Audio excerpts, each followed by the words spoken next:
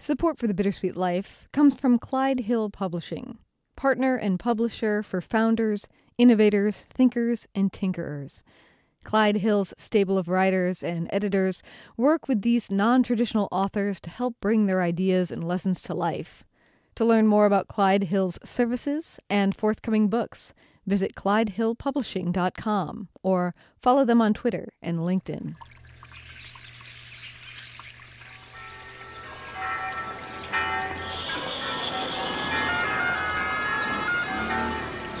Welcome to Rome. This is The Bittersweet Life with Katie Sewell and Tiffany Parks. Hello, this is The Bittersweet Life. I'm Katie Sewell. I'm Tiffany Parks. And today we are, facing death. COVID-19 and the existential fear of death for us and our loved ones. But fear not, we are bringing in a medical expert so that we can not just spin out of control. Yeah, we can do it gracefully. Exactly. Face death gracefully. But I've been really thinking about this a lot because I think one thing that has come from the quarantine and all the warnings and all the news reports is that we've had to really think about not death as an abstract thing, with over 100,000 deaths in the United States. And I don't know what the count in Italy is. Do you know roughly? I haven't been really keeping up with it, but I believe it is somewhere between 30 and 40,000. Yeah, so a lot. A lot for a country that's significantly smaller than the United States, yeah. Yeah, so I don't know. I've just been thinking, how can we talk about that? Because I think it does mean that a lot of us are thinking about the possibility of our own mortality, and not only that, the mortality of the loved ones that we have in our lives that are more at risk for this thing. And I thought you and I could wax on, but, bring in an expert first and then go from there is what I thought. So I reached out to a very long time trusted source for me, deMaine. I'll do a formal introduction in just a minute, but he used to write, I think he still does, used to write this end of life blog. And when I regularly worked on public radio, whenever we had anything medical or death and dying come up, he was sort of my go-to expert. And I just loved having him on. I loved talking to him. So every time he came into the studio was another great day. And so when I was thinking about this topic, I thought, deMaine can help us. So I reached out to him and we jumped on Skype, and the sound is, not great because we had some technical issues, but I think it wasn't so bad that you can't understand him. So I just decided to go with it anyway. So why don't we start listening to that? Okay. deMaine is a retired pulmonary critical care physician, a clinical professor of medicine emeritus at the UW School of Medicine, and an author whose book will be released in September. It's called Finding Dignity, Hope, and Healing at the End. Thanks for joining us, Jim. Hi, Katie. Thanks for having me on. So I thought I'd have you on because COVID-19 has a lot of us thinking about our own mortality, not only mortality for us, but the mortality of the people that we love. And I thought I'd ask you, what do you think could come of this added contemplation of worry and the consideration of our own death? It's a really interesting question because I think it's affecting so many people in different ways. With the whole COVID-19 pandemic, everybody's kind of gone into a different mode. So unusual because we're social animals, and now being told that we need to, I don't like the term social isolation. I would rather the term physical isolation, that we need to be apart from each other, but we somehow need to stay socially connected. And I think some of us have become too socially disconnected. I live in a senior community with an adjacent nursing home, and fortunately, we've been okay without cases or without deaths from COVID. But the daily death report in the newspaper and case report, and then we're hearing national conferences or reports from the CDC. Dr. Fauci, who I really like very much, has become kind of a rock star in terms of giving us real truthful data and his very learned opinions. But among seniors, that's where the biggest risk is. 25% of the deaths are people from nursing homes. and 90% of the deaths are people that are elderly. So in a lot of ways, we're punishing a whole lot of people that will never get ill. Because we don't have a vaccine and we can't identify cases very well, we've been way behind on testing.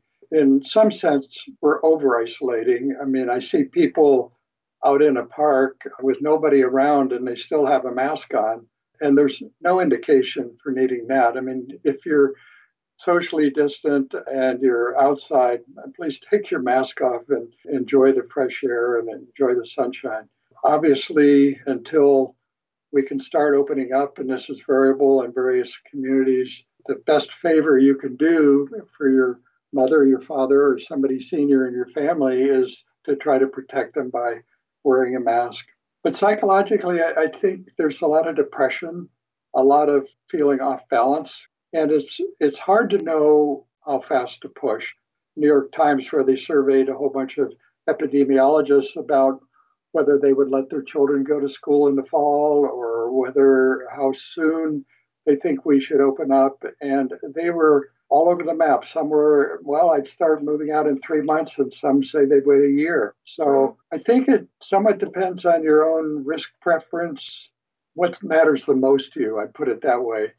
But one thing you mentioned is that even thinking about death has come to the front of our minds somehow. And that's unusual because when we're young, that's the last thing we think about. You know, we're thinking about life and how we're going to do this or do that, or our favorite sports or music or whatever. And now we're having to consider that. And to me, this is an opportune moment. If I could get people to begin to think about what death might mean to them and then consider talking to their loved one, that's all they're going to do. That's great. If they can say, particularly for a senior that's 82 years old, I'm 81, I'll give it another year. Yeah. You could talk to your spouse or daughter, or whoever, and say, gosh, you know, if I got this COVID pneumonia and I really got critically ill and they wanted to put me in the ICU, they might say, you know, I don't like the odds because there's a very high mortality in that group that goes into the ICU. If you can have that conversation and make it clear what your wishes might be in that kind of situation, and probably the most legal important thing for you to do is to choose an advocate. Identify that person as being your power of attorney for healthcare. And you can fill out that form. You can find them online very easily. Get that in place, because that's, as a doctor, and I'd be at the bedside and talking to family, that's the person that I would turn to, would be the advocate. So once you have an advocate lined up and they are a good advocate that understands your heart and can speak well for you and are pretty tough, you know, I think you've got most of your bases covered. But then we need to get on with their lives. I mean, this too will pass. We're going to look back in a couple of years and wonder where we've been. The world will be somewhat different. But I think once we get a vaccine that's effective, we'll gradually get back. Not exactly where we were before, because maybe business models will be different and that kind of thing. But in terms of our daily lives and school and travel and that kind of thing, I think we'll be able to resume normal. It's just this limbo that we're in right now. Yeah. Well, and what about the fear when there's going to be a certain number of people who listen to you saying, get your advance directives together. There is something about COVID-19 because on some people you go from healthy to passing away so rapidly. What do you do with the fear of that it could happen and it could happen fast? Yeah. Getting into a group where you can discuss this is so important, because fear will go into depression and people will get very discouraged. And if you self-isolate too much, particularly for seniors, they'll begin to lose mental capacity. Where I live, where people, I think, over-isolated, they really almost don't leave their rooms at all. Then I think you begin to have mental deterioration and depression, and it's a significant issue. There's no magic bullet to overcome the fears, except to remember that there's less than 1 out of 100 that die that get the infection. You know, if you're basically young and healthy and don't have morbid obesity or diabetes or some of the other illnesses, and if you're not elderly, the odds are you're going to make it through just fine.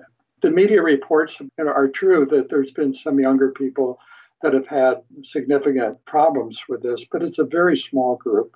And a lot of people get the infection and never know they had it, or it's been like a mild cold. So we're used to some things like driving in cars, which has a significant mortality rate, but we don't fear that much every time we're in a car. We're going to have to figure out how to talk about it again, how to be in a group, how to find the modes that work for us to deal with those problems. And each person's can be a little different. You've always been a real advocate for people recognizing their own mortality, not living in denial, having it be something that you acknowledge that we are all mortal and that's a thing. Why is it good to be aware rather than a person in denial? Well, to a certain extent, denial's healthy. We go about our daily lives not thinking about death, and we're all aware that death is out there, but it never truly becomes personal. It becomes personal when we develop a serious illness or where we have a loved one with a serious illness. I kind of look at it that denial is fine most of the time, but periodically we need to face the reality that we're all going to die. The Onion, the humor magazine, has a cartoon that shows the world death rate is still at 100%. I mean, it's not, we're not going to make it out of this world alive. We're all going to have a last breath someday. Dying is something that only happens once. Mm-hmm. We don't get any practice at it. So it's foreign territory. It's foreign territory for me, even though as a critical care physician, I've been around it all my life. But I will have a personal death one of these days. I've been alive long enough and around long enough. I guess I'm not afraid of dying because I know it will happen. But it'll still be a unique experience, and I don't know how it's going to happen. Mm-hmm. And I think that's true for all of us. Yeah. Well, how are you doing patience-wise? One thing my parents always say is, well, you're going to get free sooner than we're going to get free. I think for the older population, we're just going to have to be very careful. About 20% of the older population that gets the illness becomes very ill. It kind of depends. I mean, if you're 100 years old, your life expectancy isn't that long. So you might say, I'm going to take some risks because I want to go to the market. I want to go visit my family. I'm not going to take stupid risks, but I'm going to take some risks. It's kind of like a mountain climber. You might die, but you're going to go do it anyway. There's some risk in life that you just need to do. It kind of what matters to you the most, you look at the time you have left. I also want to be careful not to overly isolate. I think some people are so afraid that they're basically just shutting down, and that's a mistake. You've also written about what makes a good death and what makes a bad death.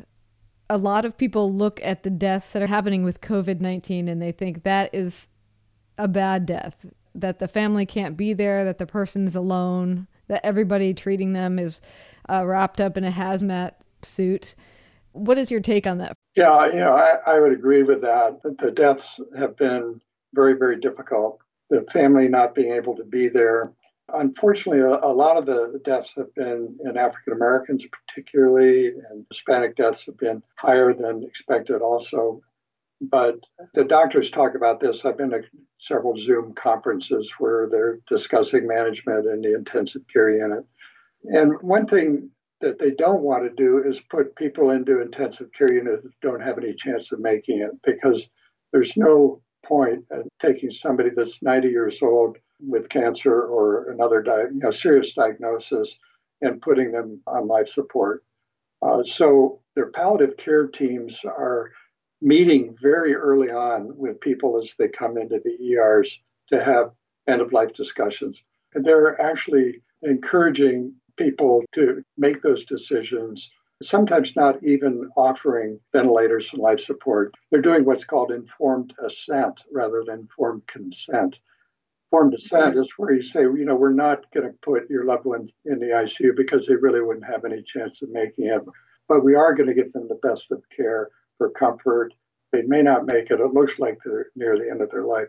So palliative care teams are often meeting people in emergency rooms. Then they could kick into hospice management or regular hospital ward management where family can be nearby. Most people, when you go down a list of things for a good death, they want what matters the most to them adhered to, be listened to what their wishes are. but they want to be comforted. They want family around, and they want as much as a home-like environment as possible. It's kind of the opposite of all that during this COVID epidemic, where everybody has to be isolated. So in the United States, our country is now not only covered in coronavirus, it is covered in protests for Black Lives Matter. Thousands of people gathering in pretty much any town of any significant size across the entire country. As a doctor, what does that make you think? Well, I certainly support the protests and I support the movement. It's a critical period in our history. As a doctor, though, I have to worry about the lack of physical distancing. There are going to be some upswings. These are usually young people that are out there. If they get the disease themselves, it's not likely to be severe. I'm just worried if they bring it home to their grandparents or somebody in their family that's immunosuppressed, that it could cause a lot of guilt and issues down the road.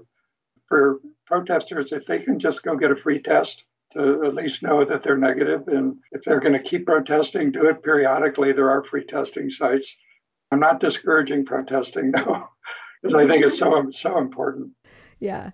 Where, for you personally, Jim, where are you finding hope right now in this period of time? Well, the biggest hope will come from people like Dr. Fauci and people that are developing vaccines.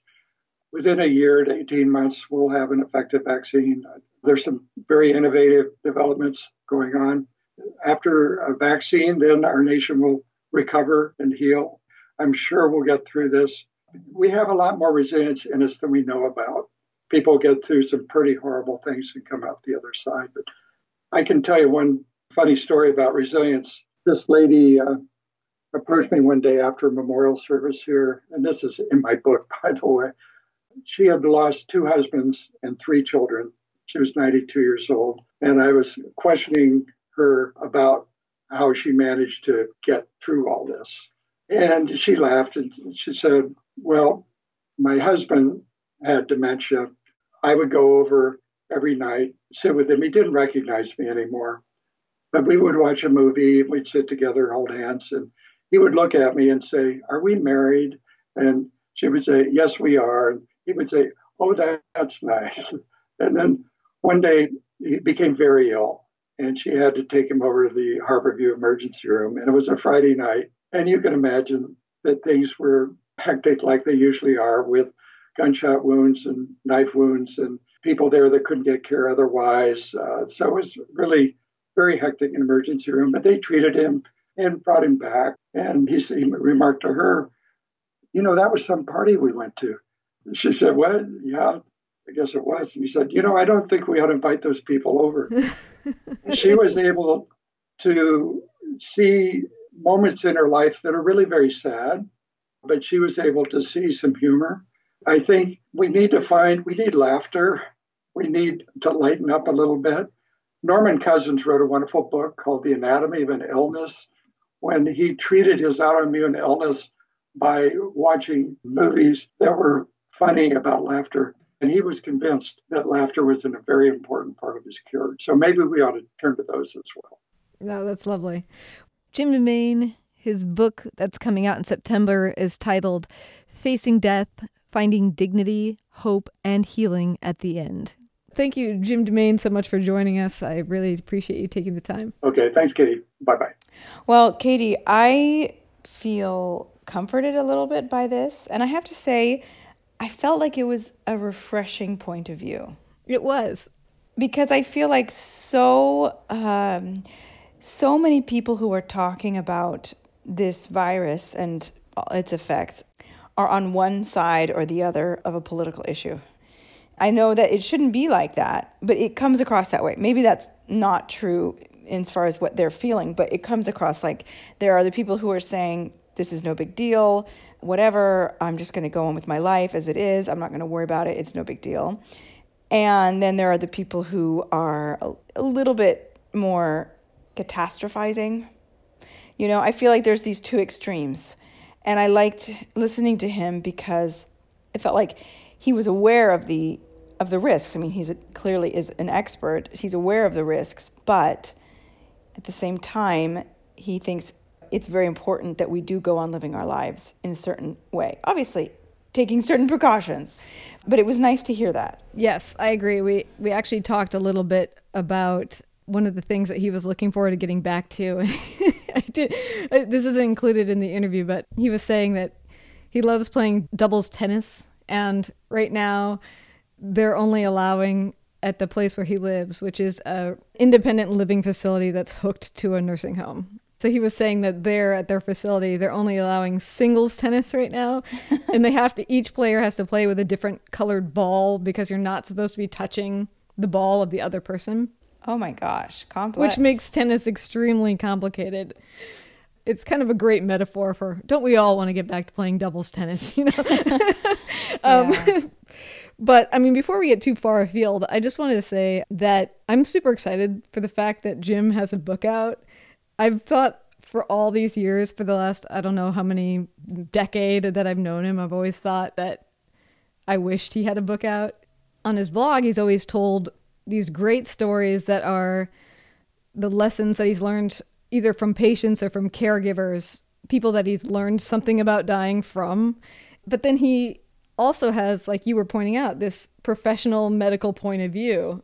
So he's great at telling you the funny, interesting story, but also helping you think through what medical options there are and what you might want to say no to, which is interesting because I think, at least in the United States, we're definitely a culture that defaults to just do whatever you can to keep me alive. Yeah, give me everything. And I love that he also points out why in certain circumstances you might not want to do that. And then he's also seen these major advancements in technology over his 30 years, but he's also seen how we as human beings can't necessarily thoughtfully or ethically keep up with those advancements. Interesting. I'm thrilled that he has a book coming out. Yeah.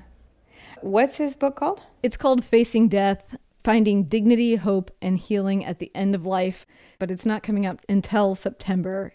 By September, we're all going to forget that we should have ordered this book. So the publisher, they set up a link that we can put in the show notes that is basically just a link to the book and a way to enter your email address so that when it does come out in September and we've all forgotten, they'll send us a note and say, hey, remember you were interested in this book. So I can tell you what it is too, but you might not remember. It's bit.ly, like a bit.ly link, /facing death. And I'm going to go sign up right after we're done taping this because I don't want to forget to get this book. So cool. Good deal. We'll have that in the show link notes for you. So tell me more about what you thought about this, because I've had a few days to mull it over because I did the interview. What were your reactions? Well, I liked his pointing out that this too shall pass. Because when you're living through something like this, it is easy to feel like life will never be the same. And I do think that there will be some lasting changes, but I do think that eventually things will come back to more or less normal, and it's very easy to be like, it's over. My way of life is over. I don't necessarily think that that's true. I mean, I can see it now in Italy already. People are, whether they should or not, they're starting to go back to life as usual, maybe a little bit too recklessly. So maybe I have to have a different point of view from you being in Seattle where you are still currently locked down. Stay-at-home order is still in place? We're in phase 1.5 now, which means that there are certain restaurants that are open now. Okay. But you have to sit very far away from each other. I don't really know what all started with phase 1.5. I mean, mostly you're still supposed to stay home. All right. Well, it was just nice to hear that point of view from someone who probably knows. I mean, I know he's maybe not an expert in pandemics, but, someone who seems pretty trustworthy. And it's just nice to hear that. And someone who's had a long life, too. Sometimes it's nice to get the perspective of an old person who has lived through wars and other catastrophic events and can say, this too shall pass. It will eventually. So that was nice to hear. I'm curious. We've discussed in the past on this show how I tend to think about mortality more than you. Yeah. I think it shapes my life a little bit more than it shapes yours. Is that fair? Yeah. Okay. I mean, have you found your thinking is any different living in a pandemic than, say, not? I mean, I really think of it in terms of my mom. and my stepfather. I don't want anyone to die, even people I don't know, but I think about them because they're people I care about and they're older. And before it was kind of widely understood in the United States what a huge deal this was, when we in Italy had finally woken up to it, but the United States had not, my mother was planning a trip and going to go here and going to go there, and I was freaking out. And it was one of the few times in my life that I've really, really been worried in that sort of a way about someone being sick, someone that I care about. Mm-hmm. I saw an article, I skimmed it in the Atlantic about how the second wave is going to be worse. It was a very depressing article, and about how the pandemic is, quote, going to win. And he said because people aren't going to be able to continue this. They've kind of done what they can do as far as the quarantining, the lockdown, and all that. And I feel that in Italy. I feel like if there were to be another wave in Italy, Italians would not be able to do it again. I don't know how you're feeling over there. Some people would. Some people who are very, very sick and who have no choice. But the majority of people, they're just not going to be able to do it. And more so even in the States where it's all sort of voluntary. And I thought, is something going to happen to my mom? I worry. I worry about her. And I also think, how long is she going to be able? She's still totally isolating. And it's been how many months? And Arizona is just going up and up and up, too. I know. So I do think about these things. I don't consider it to be dwelling on mortality. I don't think about it in those terms. I just think about it, something that worries me, because I know that she's, a little bit older, and I worry about her just like you would worry about a parent who maybe had cancer or heart disease or something like that. So, or was at risk for getting it. So, I worry a little bit more about my mom's health, but I don't feel like it's changed my larger view on mortality. I don't know. I can't quite relate to your, I don't want to say obsession. I wouldn't say obsession. No, it's not an obsession, but a preoccupation maybe? No, I mean, it's just sort of I guess in a loose way I could say it's just a constant framework. Yeah. Of life for me. In what way is it a constant framework? Like, how does that manifest? That I'm very aware that things will end, or that relationships will end over time. And I'm not talking just we naturally drift apart, but that sooner or later one of the two people will be gone. Okay. I'm just very aware of that as a general framework of how life works. And does that change the way you behave? Probably. But how is a question for my therapist to answer. No, I'm sure it does in a way. Yeah, of course it does. But in more ways than we could probably address here today. You don't make friends with very old people. No, that's not just true. Kidding. I'm just kidding. I'm kidding. That's not true at all. I think I just have maybe a preciousness about every single time we get together. Okay. That maybe other people don't have. Yeah, see, I can't think like that. I just can't, because it just makes me too sad, and it makes me anxious to think like, maybe this is the last time I'm ever... I couldn't handle it. I just don't go there. What I liked that Jim said was so casually, that was so lovely, which was, we only die once, and we get no practice at it. Yeah. And we have no idea what's going to happen. Yeah. And that's just the fact of the matter. And even though he's been in medicine for over 30 years, he still says, I have an understanding of it, but I don't have an understanding of what it's like personally. Yeah. And I'll only get that once. Something about the way he talks about it is, it's just much more normative, it like kind of takes it out of this, looming man with the scythe, image into just sort of like, it's just another day. Yeah. Of what happens. Just another experience. Yeah, I also like how he said, it's okay to be in denial to a certain extent. Yeah, that is good for you. To a certain extent. If you sit there and think, I'm going to go walk across the street, I could get hit by a car. It could easily happen. That's not going to bring anything to your life. That's not going to That's not going to enrich your life. Well, and that's the thing that's so interesting about this illness is I think that people have been thinking more about that. Mm-hmm. I'm going to the grocery store. Is this going to be the time that I make the mistake of touching something and then wiping my face, and as a result I die? I think that people have been thinking more that way, which is part of the reason why I wanted to have him on. Yeah, imagine what it was like during the plague. Oh my gosh, yeah. When it was like a huge percentage of the population, like 80% of the population died. I know, and then you think about Shakespeare going about his business writing plays and stuff in the midst of all that. It's just a totally different understanding. I believe Shakespeare had a son that died, I believe, of the plague, but I'm not totally sure. Is that wrong? I don't know, but I know he wrote something. The Merchant of Venice, maybe? He wrote a play during it. I can't remember which play it was. And I want to say that Newton, he came up with one of his great discoveries during a quarantine. But yes, I do think that I live under a certain amount of denial, but it serves me. It serves you and serves you well. Well, I live a pretty happy life. Yeah. So I'm just going to keep on doing what I'm doing. Very good. And I mean, I have lost people, a lot of people recently. Yes. And it's always a tragedy. It's always painful. But I don't feel that my attitude towards death has made it worse. Right. But interestingly, I was just thinking as we were talking, when you said you only die once, I don't know why that made me think of it.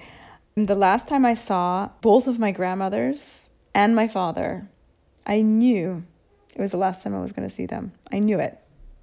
Now, I did not feel that way about my sister who died at 49, and I did not feel that way about my nephew who died at 26. So I'm not saying I'm a seer or a psychic. Yeah. No, but I mean, obviously They were old, they were unwell. I could feel that they were at the end. Mm-hmm. And obviously being someone who lives far away, it wasn't like I was going to see them the next week. I knew it would be several months or a year until the next time I was back.